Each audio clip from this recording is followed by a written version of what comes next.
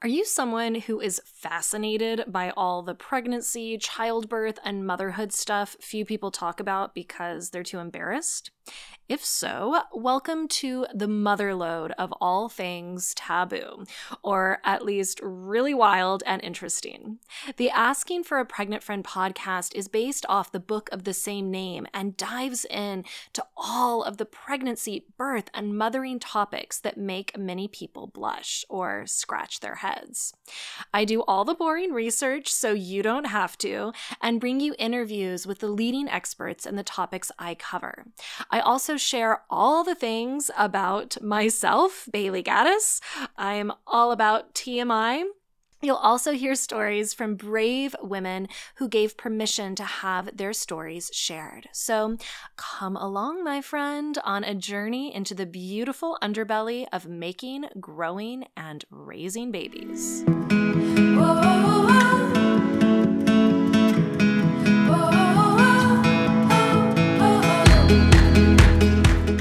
So it's a new year. Yay. Happy 2023. But if you have been struggling to become pregnant, coming into this new year might feel frustrating. Like, great, another year has passed and I'm still not pregnant. I still don't have that baby in my arms. But we can slightly shift that. And I know how that feels. It took me years and years and years, a miscarriage before I got pregnant with my daughter.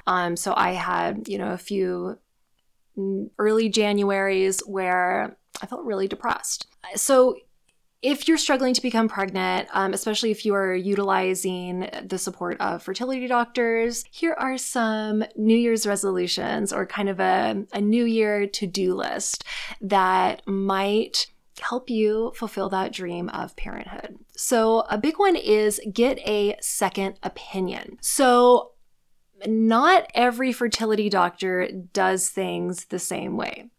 Some use maybe a certain test that might reveal something that your current fertility doctor didn't discover. They might use a different protocol during IVF, for example. They might recommend a frozen embryo transfer instead of a fresh.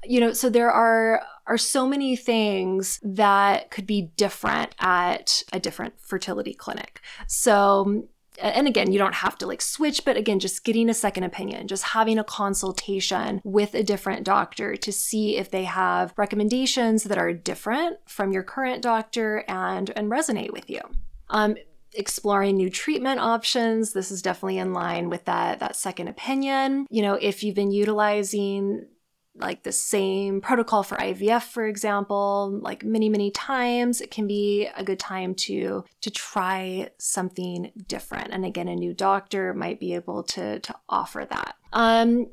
If, this is one that's, I feel, bad saying, enhancing healthy eating, exercising more, drinking more water. You're probably yeah, duh, I've been doing that forever. But if you're not, I know for me, when I was going through it, I was really depressed. So actually my food choices became pretty poor. I wasn't exercising as much, so learn from my mistake and really nourish yourself with, great whole organic foods if you can, moving once a day, even if that's just walking for 30 minutes. And again, drinking lots of good, healthy water, taking the supplements that your doctor recommends, meditating, really nourishing your mind, body, and soul. The health of your mind, body, and soul can make a huge difference. And, when you're eating good, you're drinking lots of water, you're moving, you have more endorphins, and it can be a little bit easier to handle the grief and frustration that can come with infertility. Okay, finding a new hobby. It's so frustrating how everybody says, well, if you just distract yourself, then you'll get pregnant. Whatever. But, just for your mental health, it can be really helpful to find things to distract you.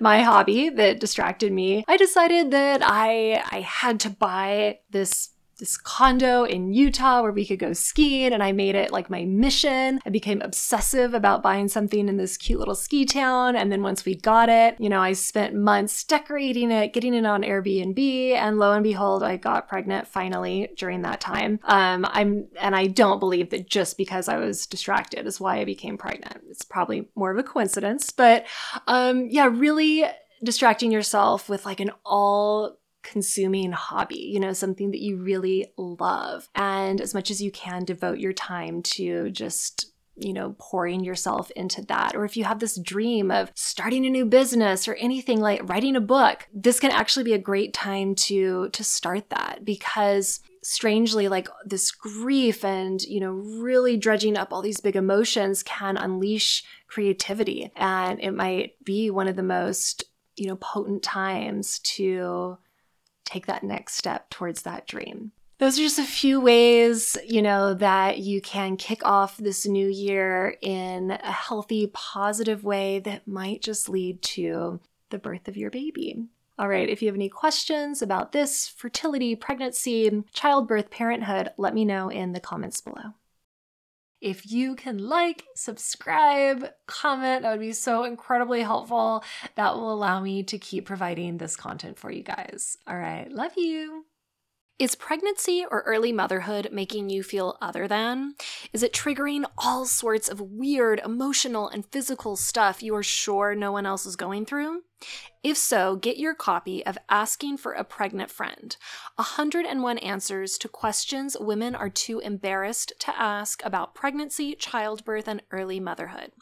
This book is like the modern day Dear Abby for pregnant women and new moms who want to get straight yet loving answers to the pregnancy, birth, and mothering questions they're too afraid to ask.